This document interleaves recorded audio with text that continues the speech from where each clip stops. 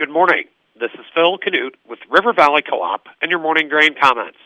Corn futures were a mixed bag overnight, with old crop contracts finishing the overnight session lower and new crop contracts finishing up higher. Soybean futures were higher across the board. May corn was off $1.75, settling at $7.49.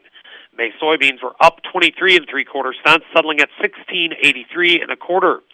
In the outside markets, as of 7:40 a.m., the U.S. dollar index is off 1.183, trading at 99.11. April crude oil is up $4.50, trading at $123.90 a barrel. Precious metals are all higher. Industrial metals are higher, except zinc. The electronic mini Dow Jones is off 16 points, trading at 32,766. Old crop corn futures were in consolidation mode overnight, and soybean futures were supported by global demand. Wheat futures were all over the place, as all attention remains on the Black Sea region. May Chicago wheat futures charted a $1.60 trading range overnight. The March WASDE report will be released tomorrow, though hardly anybody is talking about it, as would normally be the case when leading up to an important supply and demand report. The conflict in Ukraine continues to grab all the headlines and traders' attention. For what it's worth, tomorrow's report is expected to be friendly.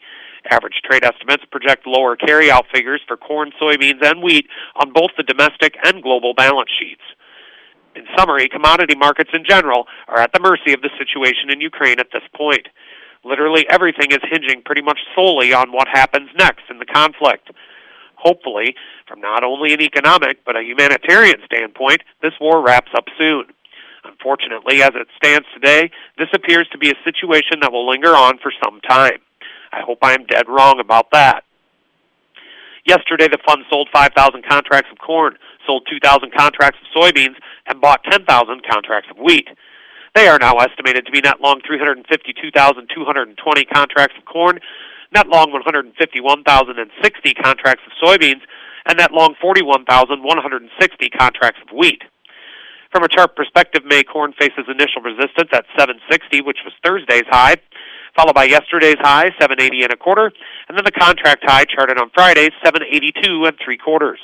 Initial support lies at 728 3/4, the overnight low, followed by the key $7 level, and then the chart gap from last Monday night, 690 3/4 to 692 3/4. May soybeans face initial resistance at the double high from yesterday and overnight, 1696 3/4, followed closely by the psychological $17 level, and then the contract high charted on February 24th, 1759 1/4. Initial support lies at 1650, followed by 1634 1/2, Friday's low, and then the key $16 mark. Opening calls are mixed. And with all of that, have a great Tuesday from your friends at River Valley Co-op.